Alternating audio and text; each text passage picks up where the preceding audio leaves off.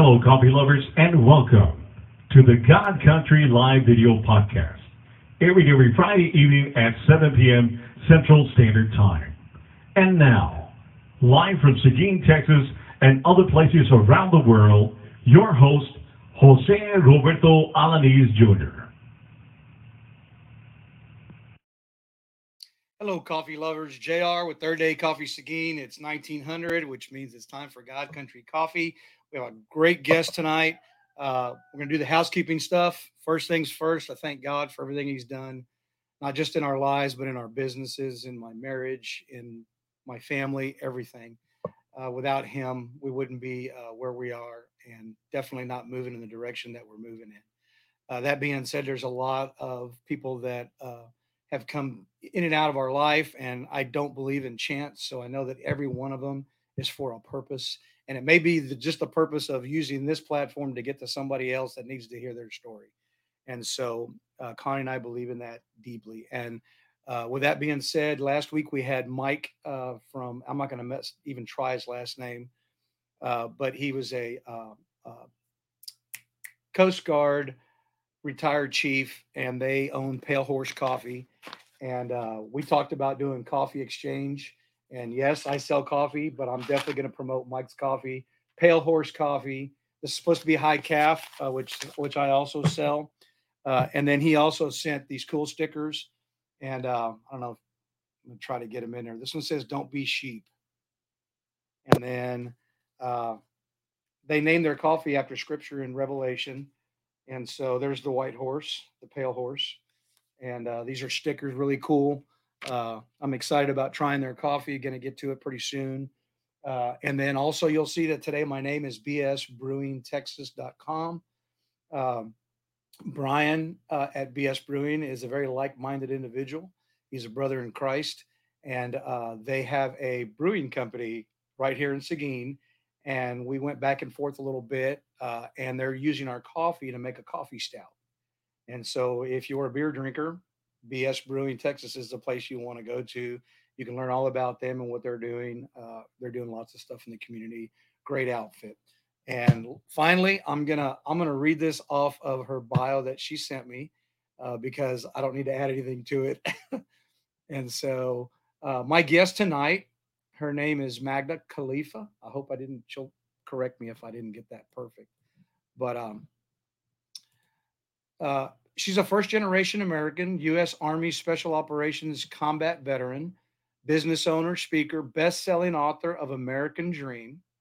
After witnessing the attacks in New York on September 11th of 2001, she left her lucrative corporate career, family, and comfortable life to join the military and fight the enemy. After 2 tours in Iraq, she returned home to face her own battle, struggling with transition and health issues. Magda succeeded in turning her life around and shares her success through Freedom Triangle, introduced to the world in her memoir. In 2020, she launched her first veteran-owned luxury fragrance line, Triangle Fragrance, featuring, and I'm not going to even try these French words, but she'll explain it to you. And one of them is called Confidence for Women. The other one is Victory for Men. Triangle Fragrance shares the power of the Freedom Triangle through unique collectors' cards to guide people throughout their daily lives. In 2021, she founded a charity, Magda Khalifa Foundation, to help recipients attain inner peace and significance. And Magda continues to lead, inspire, and serve people worldwide through speaking about her unique story, perspective, and proven examples of a no excuses mindset, results, tenacity, and grit. And so, without further ado, I'm going to bring my guest on. Hello. How are you doing? I'm doing great. Great to be here. I'm excited. So I apologize. I've had this book for months now. And just like the last author that I had on, she gave me her book. I got about halfway through it when we actually had to do the interview. And I feel bad about that. And I need to make more time to read the books that people send me. But first generation American, tell us a little bit about where you grew up and your early life. What led you to join the military? Sure. And thank you, brother, for having me on. I am honored. So I grew up right outside New York City in the North Jersey area. My parents immigrated here from separate countries. Dad came from Egypt, mom came from Colombia, and they met in New York City dancing. So true melting pot of the world. They married pretty quickly and had me a year later. So that's where I grew up, right up there in the hustle and grind of a very diverse community. Yeah, I that's one place that I have not been, New York, and I just it just seems like it's crazy. Like there's just too much going on. I suggest waiting. A little bit of a transformational time right now, but it is truly, gosh, it is truly a great city, inherently. I think about my experiences growing up in that area and what I was exposed to, and I'm very grateful for that. And that's something that will always be with me. And I believe that has served me in life in many different ways. And so, at what point did you? I mean, did you grow up going through high school and everything, knowing that you were going to join the military? No, no, not at all. I was being groomed for business or working corporate. And I was groomed to go to college, and that's what people did back then. In the I was born in '73, so I guess like in the '90s, that was the trajectory that I was being sent on. To go get a college degree. Um, and I wasn't crazy about it. I wanted to work because I started working. I got a taste of what it was to work when I was 9 years old. I was able to start making some money that way. And to me, money was freedom because I could purchase things that I wanted to get, which was pretty cool. So I was more enthusiastic, if you will, about working and earning and, being able to get what I want because I worked hard. So the whole military thing, it definitely fascinated me. My father loved visiting, he loved military history. So we always watched Discovery Channel and History Channel and documentaries, World War II, black and white documentaries, Wings of War and whatnot. And for family trips, we traveled all over the US and internationally as well. And he would always take us to, battleships, to visit battleships or museums and whatnot, because he was fascinated with that and flight as well and everything.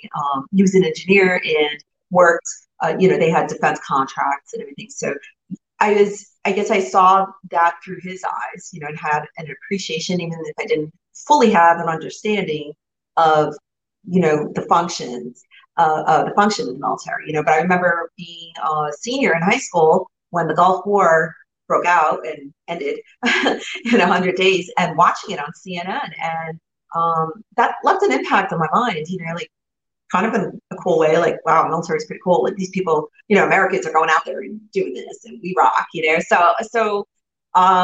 yeah, but it just happened at the right time later on. I did do ROTC in college, but dad had kind of steered me away from that because he believed that I would be best served by working, in a corporate world or going into business. So I did get a taste of that at Fort Knox in 1993, summer 1993. I think it was 6 weeks or 8 weeks. And a very different experience as a cadet during peacetime, going through that training than later on as an enlistee going through basic training during a time of war.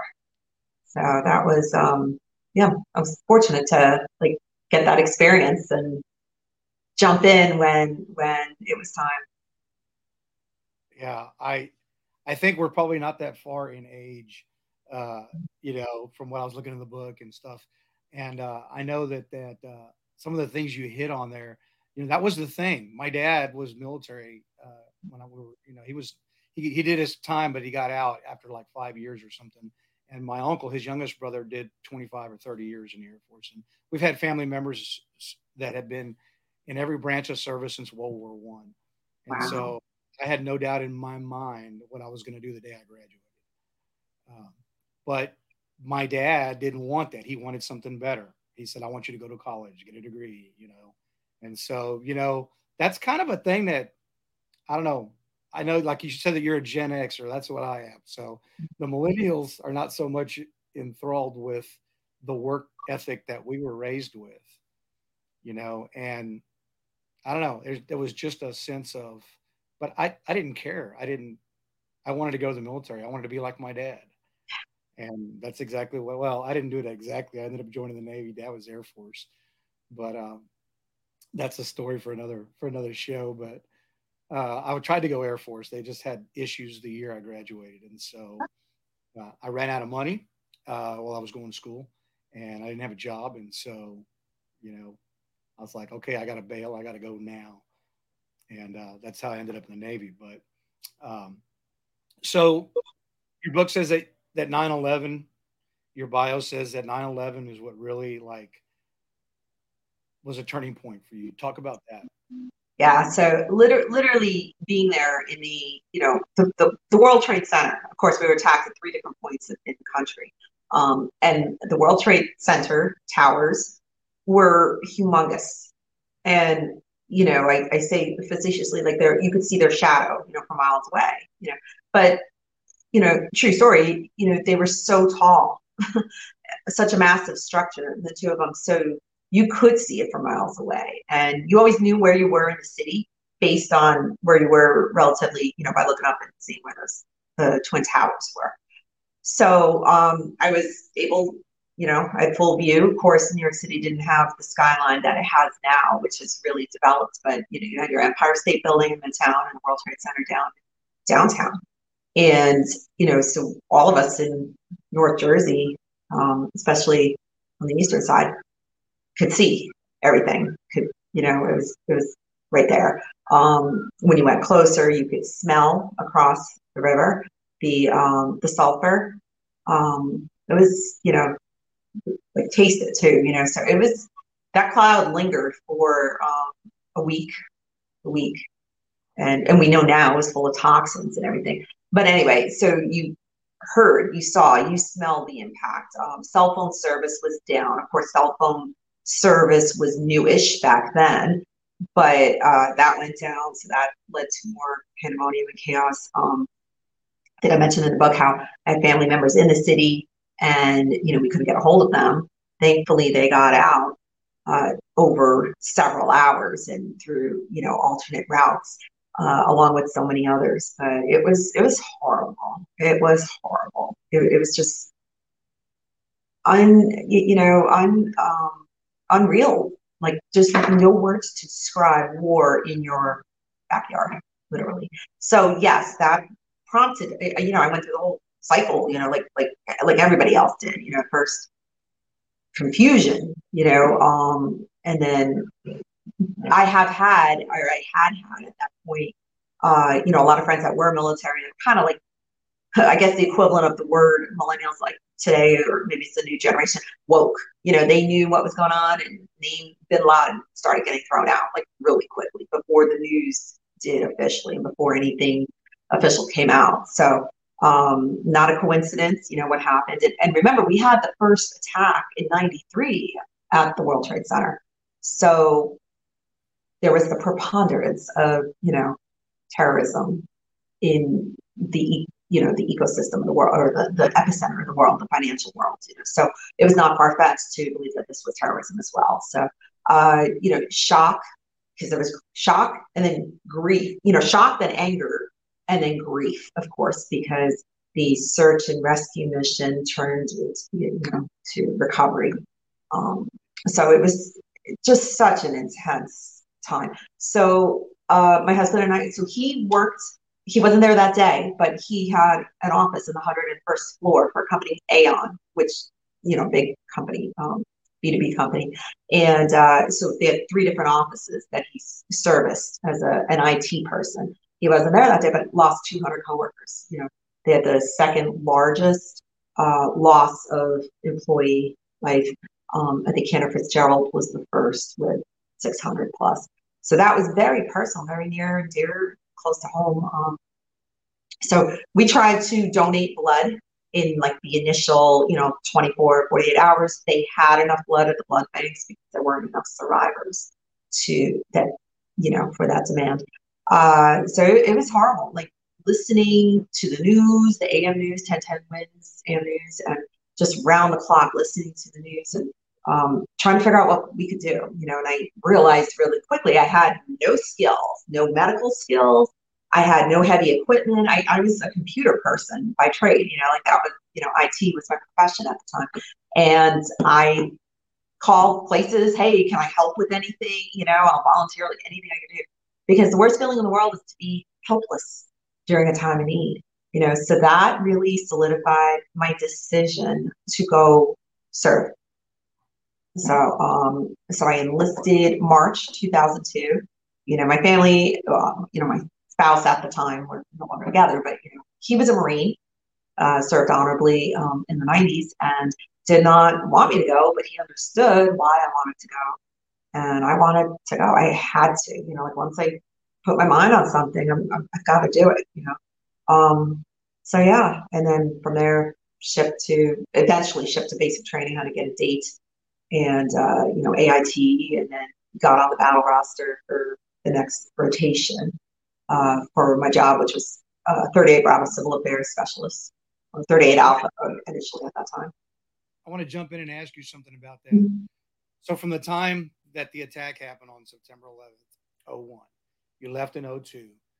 How much time did you have to process what had actually happened before you knew 100%, okay, this is what I'm going to do? It was pretty. The desire to go was quick, within the few weeks, because of course we were hearing reports too about, the first forces going to Afghanistan once it was identified. So it was like, I need to go be there. I need to do something. I need to be part of that. But I had to, I had my affairs to sort. I was consulting. I was married. I had responsibilities and whatnot. I had to figure out how I was going to do this because I knew it was a commitment. It wasn't, So yeah, I mean, it just, he didn't want me to go. I get it. What person wants their spouse to go? I get it, So it took a little longer, but I needed to do that. And yeah. And you did it. And so, how long did you spend in the service? It's a little robotic. I'm sorry. Can you repeat that, please? Oh, I said, so you went in, and how long did you stay in? How long did I stay? And so I enlisted for an 8-year Army Reserve enlistment. So it was 6 active years and 2 IRR. So I did one, initial enlistment. I got off of active duty my second tour to Iraq in 2007.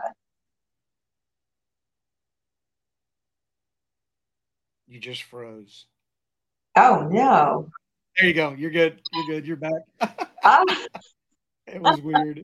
Just a second.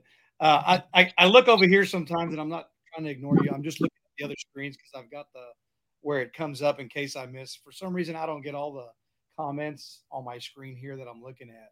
And sometimes I have to look at the other ones, but I'm not trying to ignore you. So you did your time. You did 2 tours to Iraq, and you came home and talked to us about. Pardon? Are you back? Yes. You froze. I heard 2 tours in Iraq and then it froze. So I was saying you went in, you did 2 tours. Uh-oh. Did it freeze again?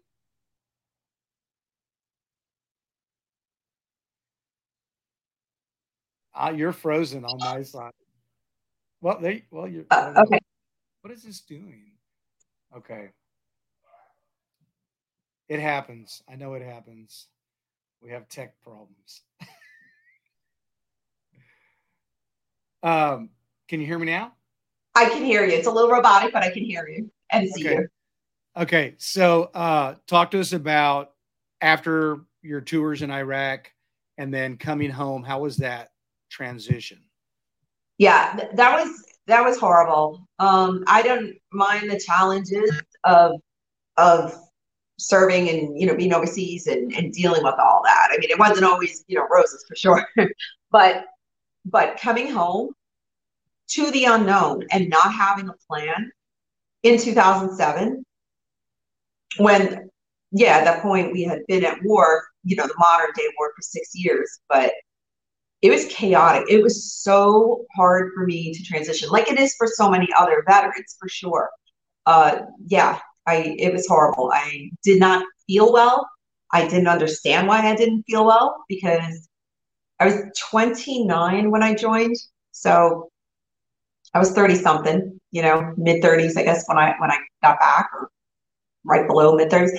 And like I wasn't myself, I had headaches, um, you know, sleep issues, a lot of bad moments. I talk about it in the book. It was just not I wasn't me. I wasn't the me that I was prior to going, which was, a very outgoing, social, go-getter. I wasn't that at all. I was very reclusive. Nor was I, focused on a mission like I was when I was serving. Like I had my role and I did my part and everything. But coming home, like I felt like a fish out of water and literally felt naked without my M4 at my side. It was very hard to adjust. Couldn't relate to almost anybody other than people who had been through a similar type situation. And that was a very small number, of folks. And I will say this now. I will say this now. I usually don't bring gender into, when I wrote the book, I kept it gender neutral and everything, because that's not something how, I looked at the lens of my life through, as a female. But I will say now, looking back and knowing now what I know now, obviously the number of women veterans in the total uh,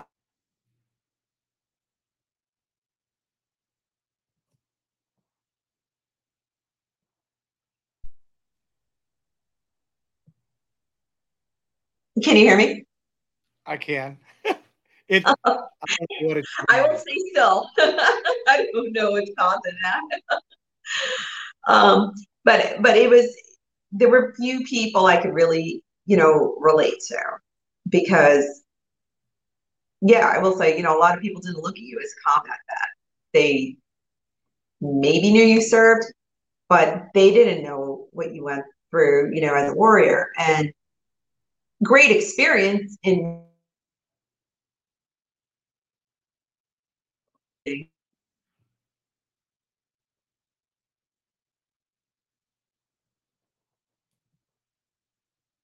I was hurting. So at that point, I just pulled back and recluse. I was functional during the day.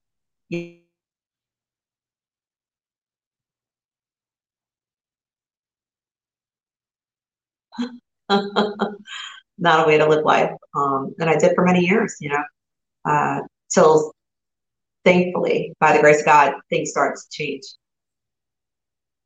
But it was a long journey. It was a long journey. So that's why I shared my journey, because I believe,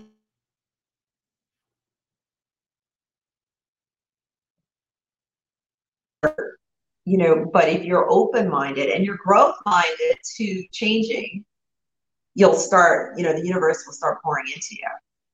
And that's what I experienced. And now I'm like the third version of myself. Pre-war was Magda version 1.0, then the war days and afterwards was version 2.0. Now I'm at 3.0 and I feel supercharged. And it's like phenomenal, because like I'm going to be 48 this year and I'm like, shoot, I don't feel 48. I feel like I've got more energy and joy in my life than I did at, any time previously, because I have clarity and I feel great, and like physically feel great, because I corrected a lot of the things that had been damaged and regressed, just through the exposures that you have when you're serving in, whether it's wartime or peacetime, when you're serving in an environment that is full of toxins and uh, uh, waste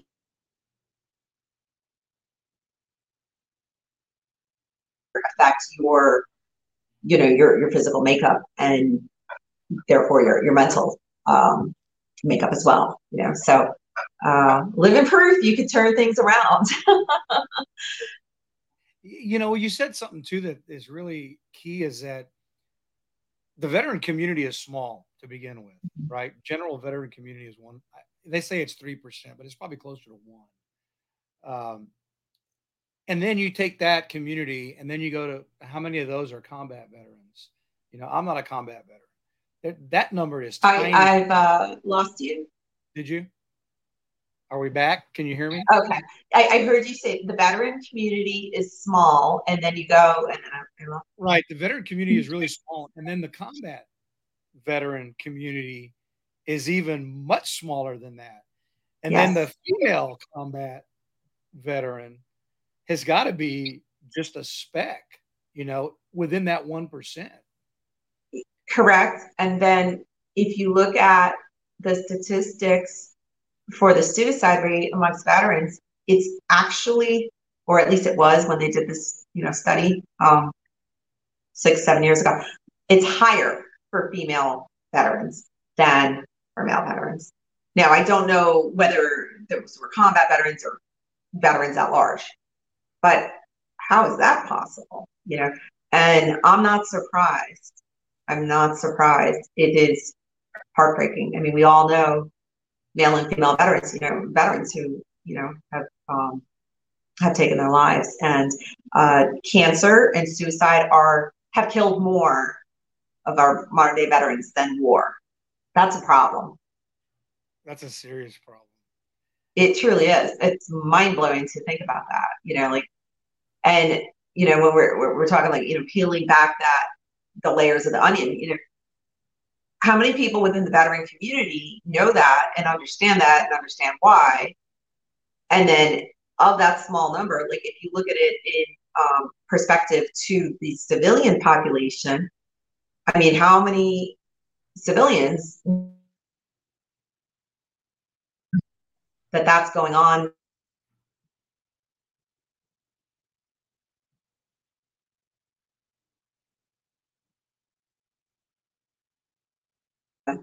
A very important factor, in our discussions and us, bringing it to light, and, people, organizations that are doing great things to help combat those statistics. If not us, who, right? I mean, that's it's so important they do that work. And change is slow in anything, but there are great organizations that are working out there. That's one of the reasons I started my charity. It's not specifically a veterans charity, but the first charity that we're providing grants to and fundraising for happens to be a veterans charity, because it's very near and dear to my heart. And having gone through the program and the health awareness program for this organization, I know the effects that it has, and they need funding to be able to serve and service more veterans. So it's all about giving back, especially when you lived it and can articulate the impact it's done in your life. From my standpoint, I don't have that perspective that you do, right, from being there. And so, but a lot of my close friends, my close circle, they all have been overseas in combat situations. And so I know, for me, the best way that I can give is just to give back, to support my brothers and sisters who are doing work in that space. And it's not about, giving people a hand out, because I don't believe in handouts. It's about, one veteran reaching out to another veteran, giving them a hand up, because we can all associate with that. And so, you don't have to be a combat veteran to help combat veterans who are struggling. And you don't even have to be a veteran. We need people to help bring awareness to the situation, because it's unacceptable. Any statistic that deals with suicide is unacceptable. Well, so here's an interesting other statistic. The suicide rate is higher amongst non-veterans, let me rephrase that. I apologize. Out of those who have killed themselves, like the modern day veterans, the majority of them had not served in combat. So why is that? So people on the outside automatically think, oh, it must have been what you saw, what you did. But, and that could be the case in some cases, but usually there was polypharmacy involved, the prescription medicine, I can't even speak to it, I'm tongue-tied, combat cocktail, where you're taking way too many medications, not used properly, and they have side effects like suicidal ideations. There was a great documentary, if you haven't seen, you may have seen it, called The Hidden Enemy, made by an organization, CCHR, Charlie Hotel Romeo. And I believe it's up on YouTube.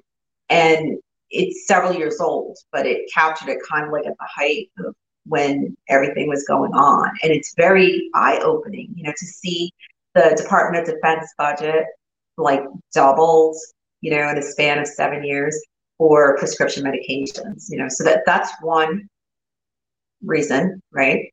Then you have, of course, veterans are prone to, smoke and drink, and that doesn't help, and then, when you leave the womb, if you will, of your brotherhood, and you find yourself isolated, kind of like what I did, found myself isolated. Now, I was stubborn. I'm a Jersey girl. I'm stubborn. I didn't turn to those things, but I can see why so many veterans do. So it's not, like we have answers now. We have clues. We have clues. We have answers. We have solutions and pathways forward. So that's, what I enjoy promoting. Organizations, Hunter 7 Foundation, they do all the research, all former medics and nurses and just amazing people, and they publish that research and educate first the veteran force, and then of course outside other folks as well. And then Task Force Dagger, Special Operations Foundation, that's the organization that my foundation has voted upon to support first, and they have the Soft Health Awareness Program. So right now it's for the special operations community, but like that model needs to be supported and grow to like we need to see other organizations following their model that they've developed over the years that works, by functional medicine and working to find the root cause of what's going on, and diagnosing things that way, and using alternative solutions, not, hey, have a pill, here's another pill, here's another pill, let's just have more pills, more pills, more pills. So there are answers out there, and it's so important to bring that to the forefront, even within our veteran community, and certainly to get change from other sources too, from the government, to get support behind.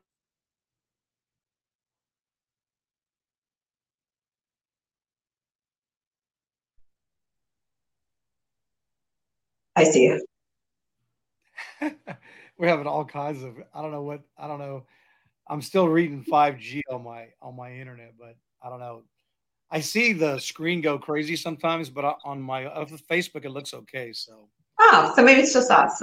I don't know. There's two people that I know. One is an acquaintance because he actually what do you call it? He did my coffee on his show, where he tried it and then he reviewed it. Doc Jocelyn, he's a combat veteran, combat medic, 20 years in that field. And when he got out, he struggled. And then one of my really close friends, Robert Torres, the last time I worked with him, I was almost ready for a triathlon. And then I let a lot of things go. And I just started with Robert again this last week. And so, but he struggled severely with the VA. Here's a pill for this, here's a pill for that.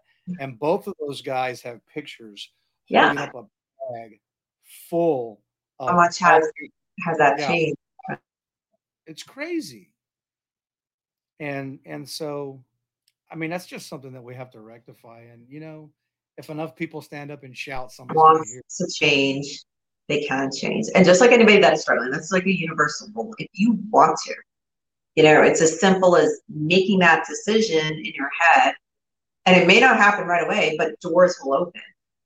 and, the light will come in, and all you need is that little wind to keep you going to the next day, to the next day, to the next day.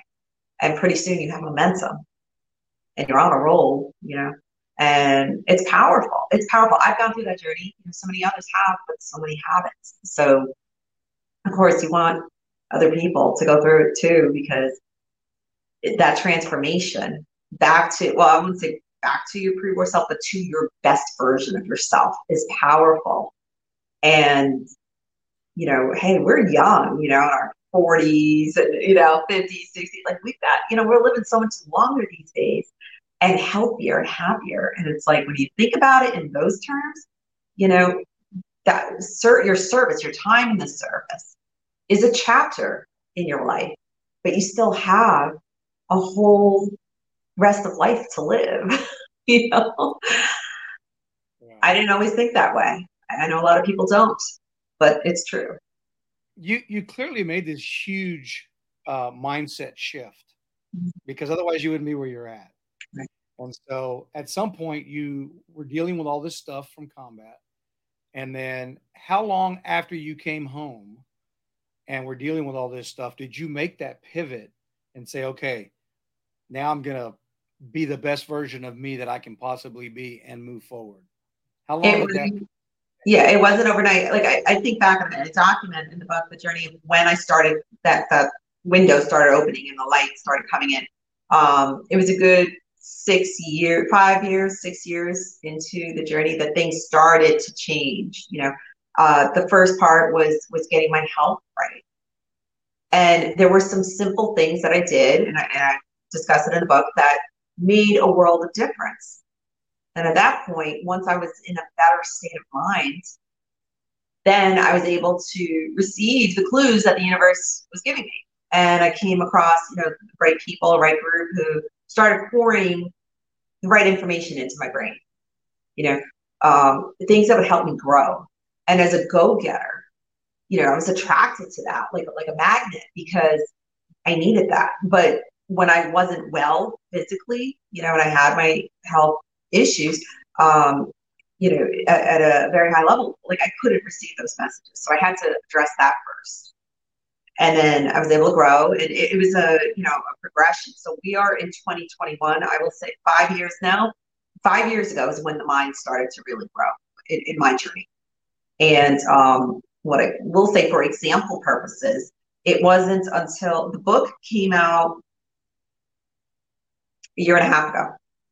So I had written it about 5 months prior, and just edited it and did the research to, cross T's and dot I's. So this is very new, this 2-year journey. But once I made that commitment, like, hey, I'm going to share my story, and I'm going to provide nuggets along the way for others who maybe they don't have the same story, but they have some sort of struggle. They could just take this, and translate it to what works for them. I'm not going to be prescriptive, but I'm going to offer and share what worked for me and how it worked for me. And hopefully, someone will read it and start making some change in their life. So I give credit, and I share that as well, in Vargas, who, and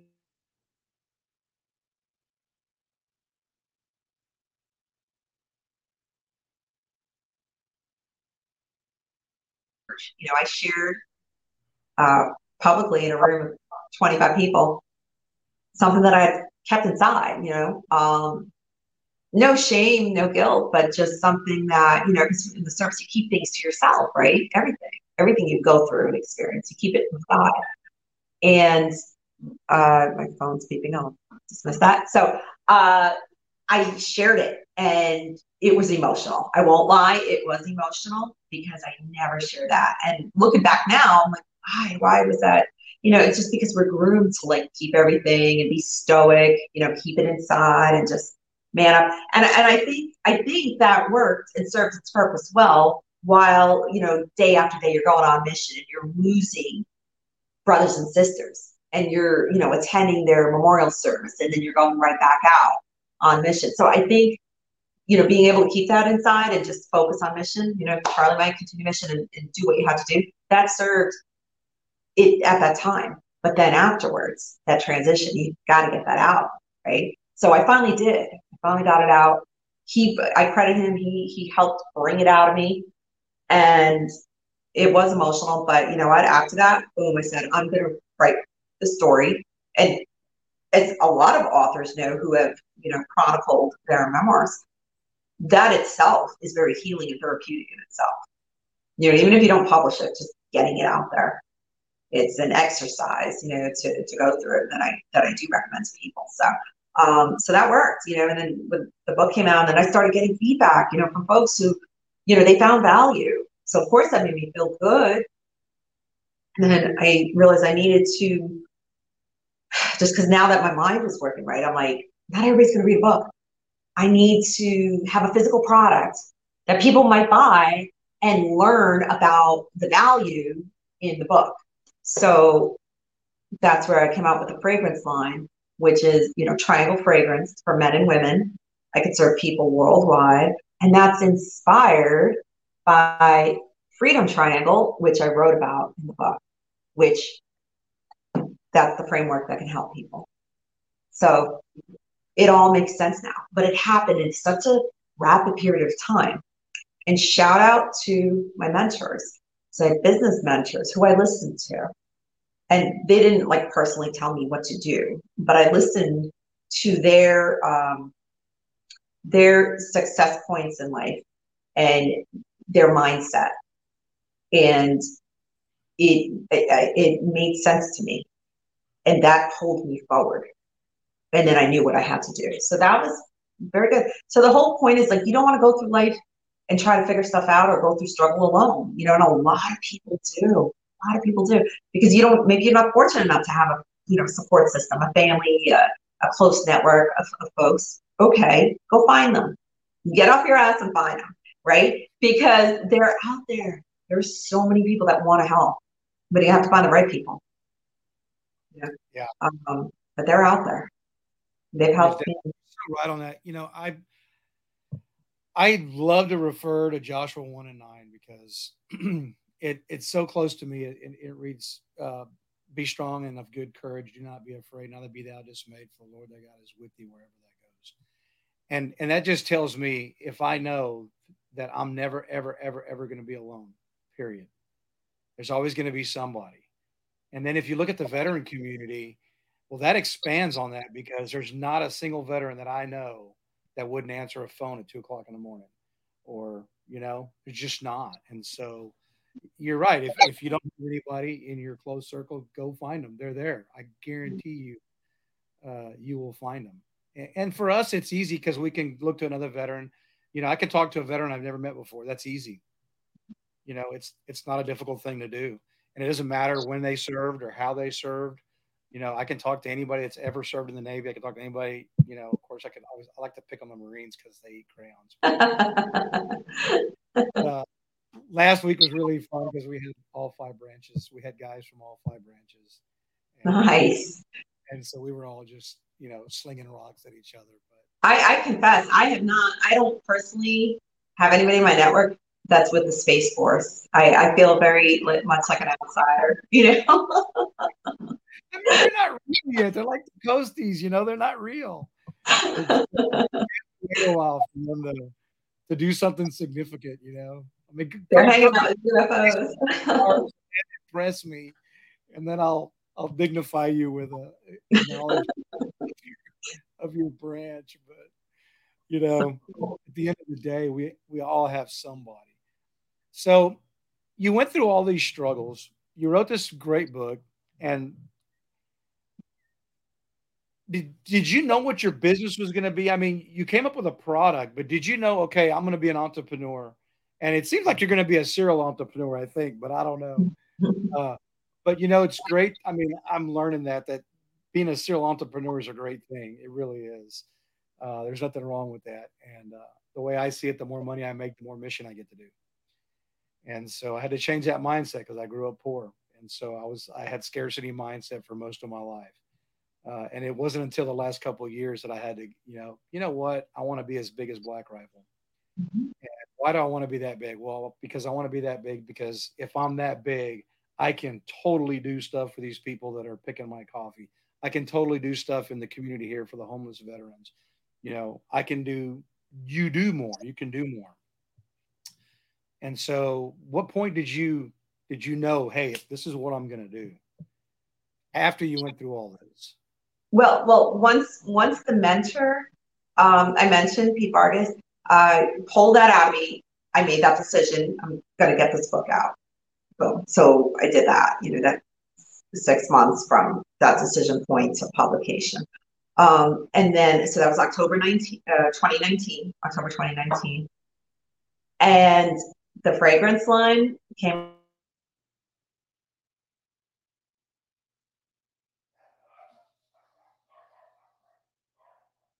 things in business and everything. And realizing there was some momentum with the book, but not everybody's going to sit and read the book, right? I was like, there's got to be another way I could introduce them to the power of Freedom Triangle in the book. And 2.5 months later, I made that decision and worked my tail off to move aggressively. And, it's kind of funny, like God throws at you what you can handle. So yeah, the idea came up on Christmas Eve or Christmas Day, 2019. And I started working on it, January, February, and then March, boom, New York City shut down. And we were like, what? Kind of like, so yeah, that whole thing started. So I've actually moved from New York down to Florida about 7 months ago. So despite, I think it's like one of my finest years because from making things happen, despite what was going on in the world. I had made that commitment, clearly made that commitment, didn't let the conditions stop me. Were there setbacks? Yes, for everybody in business, at least, but that's okay, because I think, I thought at the time, if I can make it through this year, I can make it through any year, for sure,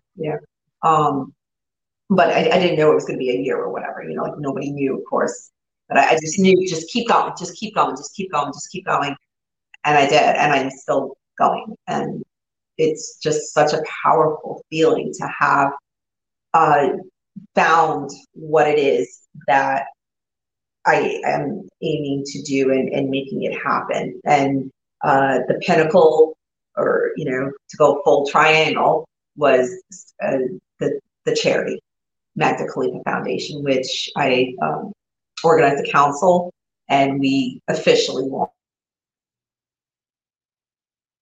less than in 23.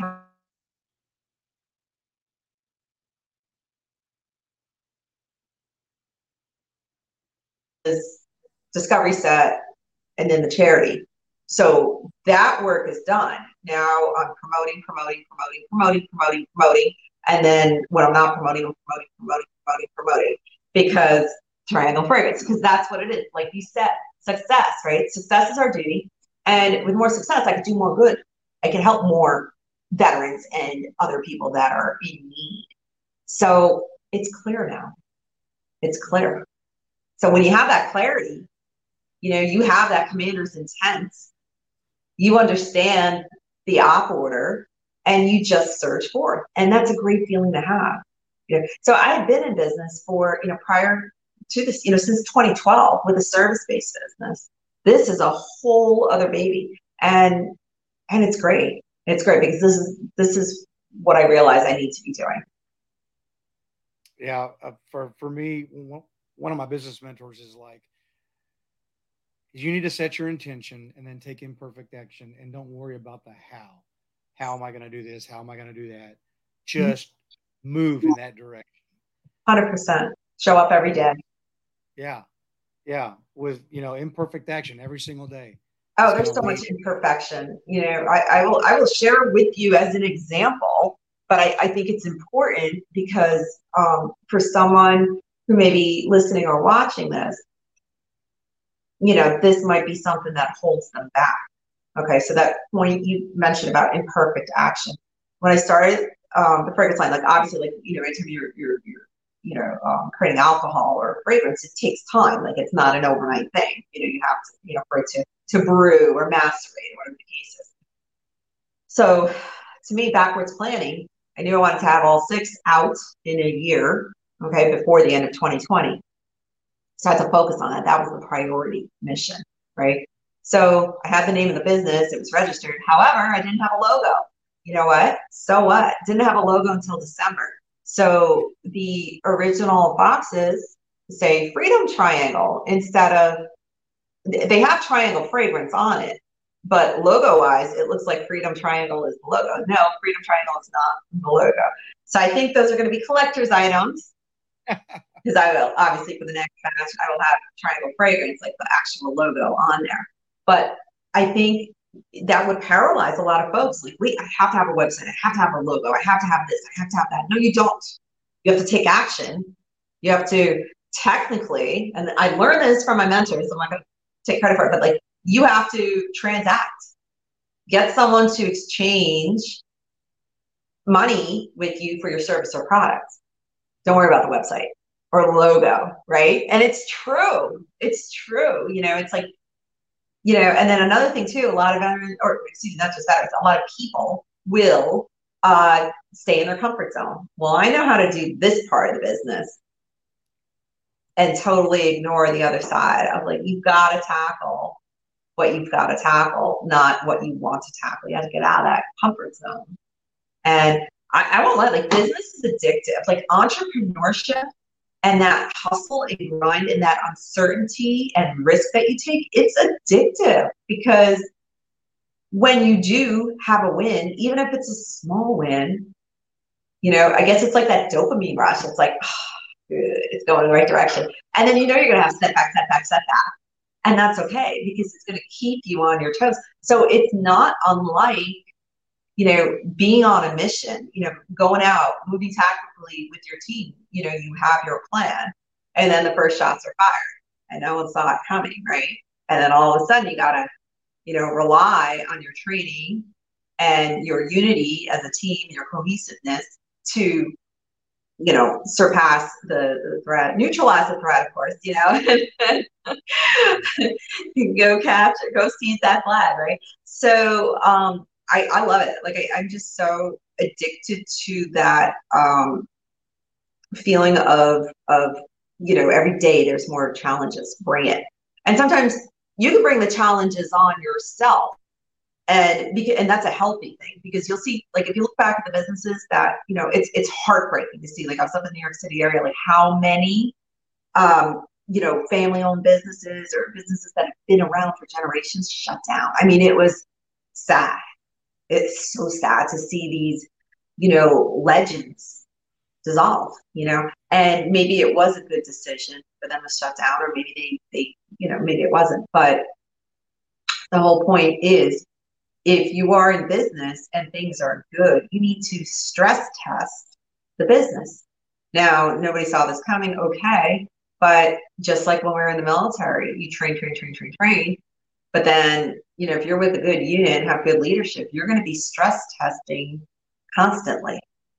So no one ever rests and feels like, oh, we've got this all planned for every course of action, scenario, anything that could come our way, you know. And it's the same mindset in business. And I don't know, maybe I picked that up in the military, I don't know, but like, it's so true. It's like, just add more problems. All of a sudden, the problems that you thought you had that were so big pale in comparison to what you're dealing with. But the universe has a way of sorting things out. You know, it's like, I remember someone gave a tip, like, when you get like a lot of emails and stuff, like, don't answer them. Half of them are going to go away. You know, they just become obsolete, you know, because there's so many emails and stuff. Same with like physical mail or whatnot, you know, back in the day. So anyway, but it's fascinating. And I think if more veterans, you know, veteran show, we're talking about that's like, embraced business and jumped in the fray, you know, the risks they take are not going to be greater than the risks that they took to put their life on the line, you know, potentially, and sacrifice it all. So, but the reward, the fact that you can have impact and influence and, you know, share your values and your spoils with community and, you know, help your fellow Americans and hire people and create products and services that are in demand and that solve problems in the community. I mean, that's a powerful mission. Yeah. Yeah. I usually ask my guests, but I don't have to with you because you've kind of put it in every step of our conversation. The military sets us up to win in business. It really Yes. does. It Yes. gives us all these skills. And it's funny because, for years I wandered the business world. I was always a mechanic, and I wandered as a mechanic from place to place to place to place every 2 years. And I couldn't understand, what was wrong with me, why I couldn't stay still for, more than 2 years. You weren't And satisfied. I wasn't. And when I started as a government contractor, I was a contractor for the NSA through a private company for the last 10 years. And when I got that job in 2010, it was the first time that I'd ever made a real living wage to support my family with. The most I ever made at that point was $11.75 an hour. And at some point there was like four of us in the house, and I don't even know how we were able to, even buy food. I have no idea, but somehow we did it. But I was mad because I served my country. I was an NCO, I was an E5, and I was I was the work center supervisor for the electrical and the communication division on my ship. And so I had this leadership role, and you have all these things that the military teaches you. And I got out and I was angry by the end of this, part of this time that I was just moving to job. I was so angry because I'm like, I served, I did all this stuff in the military. Why can't I get a decent job? And so I went back to what my parents, and I'm sure your parents told you the same thing. You got to go to school, get an education. So I tried that. I did that. And, after having good business mentors that are veterans, I walked away from that last year. I mean, I literally said, I called my VA counselor and I'm like, hey, dude, I'm going to withdraw from school. He's like, well, you sure you want to do that? And I'm like, I'm learning more from my business mentors than I'm learning in class. So, I can either keep dragging along until I get whatever it is I think I need on the wall that tells me I can go do business now, or I can just go do business with the skills that I already have that the military taught me. And so, It's powerful. It is. There's a really neat fact that I looked up. Businesses usually, they have a mortality rate of like 1 to 2 years. Startup small businesses that are veteran owned have a mortality rate of like 5 years. And so, bam. we're already a step ahead. And then if you look at general statistics for businesses, if they make it to year 5, they're usually going to make it. COVID excluded, right? Because that was unusual. But for the most part, if you can make it to year 5, you can make it the rest of the way, as far as you want to take it. Yeah, it's how far do you want to go? Do you have an exit strategy? Are you stress testing your business? And it's fascinating. Like I love also being a student of learning about business. Obviously, I don't have a multinational corporation employing 10,000 yet, but I'm learning now what I need to be thinking about now to get to that point. And it's powerful, because my undergrad in, college was business. And, there were definitely areas I enjoyed and I learned from, as far as the fundamentals and whatnot, but very few of the professors had business experience. Like I remember the one that did, and he was definitely the most relevant. But business mentors that are out there now, like the good ones, are invaluable because the knowledge that you learn from them, and we're all connected. There's no excuse. Like, there's no excuse. It's how bad do you want it? How bad? I know you and I run into a lot of those groups in Clubhouse, and there's a lot of those people, those great business mentors. And apparently, we're talking about billionaires, millionaires, and billionaires who spend time. And so they see something important there. They see it as a platform that is purposeful. And you're so on point when you're like, these people drop huge knowledge bombs. Yeah. And it's free. You know, Yeah. no, I do I take advantage of that, but also pay mentors because, to hear what I need to hear, because I see there's value in that as well. A lot of people are, you have to look at your priorities, like what you're spending on. And I realized, like, okay, my business first, and then growth and development. Like, clearly not my hair. One day I'll figure that out, right? The whole fashion thing, right? Whatever. Um, Eyes on the prize. It's like once you're clear on what your targets are, your 25-meter target, your 300-meter target, your 1 kilometer target, like then you know what you're chasing and you figure out the steps how to get there. And then it's like, boom, I'm on a mission. Get out of my way. Either jump on board, come with me, or get out of my way. And it reprioritizes everything in your life. Your activities and who you associate with. It's so empowering. That's a good thing. Yeah. That's a good thing. I think we all need that in our lives. Yeah, it's definitely empowering. I've had your stuff on the ticker here going the whole time where people can reach you. They can reach you at magnakhalifa.com, trianglefragrance.com, and Magna Khalifa. Am I saying your name properly? You are. Thank you. Thank you. MagnaKhalifaFoundation.org. And those are all places that you can go. You can find her products. You can find more about her story. You can find where to get her book and order her book. And don't do like me and drag your feet and not read it right away because it's got some great nuggets. And like I was just sifting through it all day yesterday and all day today. And I'm going to look forward to finishing that. I really appreciate you taking time out of your schedule to visit with us. And we have a pretty decent following nowadays. It's getting bigger by the day, and it's a veteran following. But I mean, that's okay. I'm okay with that. I love people. It's a kick-ass following. I mean, really. Yeah. And you rock.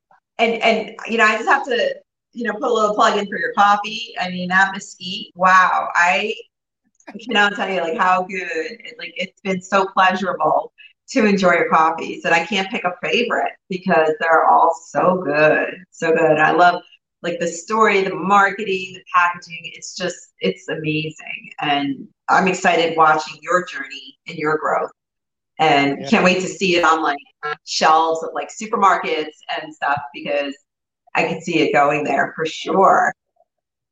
Yeah, I'm excited about the things that we've got. We've got a lot of stuff. I got a phone call today, a business call that I almost ran the truck off the road when I got that call, and I was like, so it was really, really awesome. But the coffee that I've been drinking during the show today, I actually made a deal 2 weeks ago with a young man that lives in a mud hut with no electricity. And they just started building a shower this last week. Never had a shower on their property, and we're going to buy all his coffee. And it's a life changer for those kinds of people because they make about $1,400 a year. They have no means of getting their coffee out of the country, and so the big, huge, and I'm not going to name them, but everybody knows who the big coffee companies are. But they go down there, and for 150 pounds of coffee, they pay the locals about $20. Well, if they can get their coffee to the United States, that same 150-pound bag goes for about $700. And so 2 bags of coffee, and they're sitting at their annual wage. And so we're really excited about doing stuff like that. But I'm glad that you like the coffee. It's not, my show is not about our coffee. I love the coffee, and I love you. I love your business. I love what you're doing. I'm glad we connected initially when we did because it's a powerful force. And I like to surround myself with people that are going to bring out the best in me. And, you're one of them. Well, I appreciate that. That's very kind. And I really love what you're doing with your mission is awesome. And your story is really so important, especially like we talked about how small the female veteran community is. female combat veteran community. And so there is so many women out there that maybe are struggling the same way you did. And, maybe one of them hears it and maybe it stops them from doing something that, we would all regret. And so keep telling your story, keep telling, your success, because that is so important. Because I know that my friends, my close friends who did see combat, I can't talk to them about, I can't say, hey, bro, I get you. I know what you're talking about, because I don't. Those who are Christians, I can pray with them. I can give them scripture that, that will fulfill them, that will comfort them a little bit, but I didn't chew that dirt. And so I can't relate on that level. But you're being a veteran, that's all that matters, because you signed up to do the same thing they signed up to do, and just paths, timing, whatever, it doesn't matter. So there's that bond right there that is, indestructible. And that's powerful. So thank you for everything you're doing. I think, it takes time and resource, and, you have a family and a business and everything, but it's so important.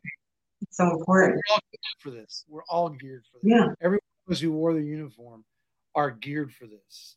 Great. We know how to come over, over obstacles. Excuse me. We know how to, get over obstacles. We know how to, correct, redirect, and fire for effect. We can all do that. We all know how to do that. And so, I was on a steamship. And so my favorite saying is kick the tires and light the fires. Oh my God. And so, that's what I try to live by. And I'm not going to sit around and wait for something to happen. I'm going to make it happen. And we have those skills. Well, listen, I'm not going to take any more of your time. I'm going to put you back in the green room for a second. Don't go away. I'm going to close the show and I'll come right back to you. And again, I really appreciate your time tonight. Thank you so much. Such an honor to be a part of this. I appreciate you. Thank you. All right. Sit tight for a second. All right, folks. God Country Coffee, episode 25. Magda Khalifa. You can check it out. I've got all her stuff in the notes. It's in the the comments. And so, you'll find her stuff. We're developing a new webpage right now. And once we get it set up, it's going to have everybody that's ever been on the show that has a website. It's going to have all their stuff on there. It's going to be a veteran entrepreneur page where all veterans who have businesses or charities will all be listed on there. And so that's coming soon. Keep up for that. Next week, we have another veteran who is in the Vetpreneur tribe also. He's got a great business. He sells our coffee on his website. And I think he's a Marine. I'm pretty sure he's a Marine. And so I'm going to have to pick on him about eating crayons and whatnot. But like I always end our show, treat each other the way God intended us to treat one another, with love, kindness, and respect. Until next week, I love you guys. God bless. Good night.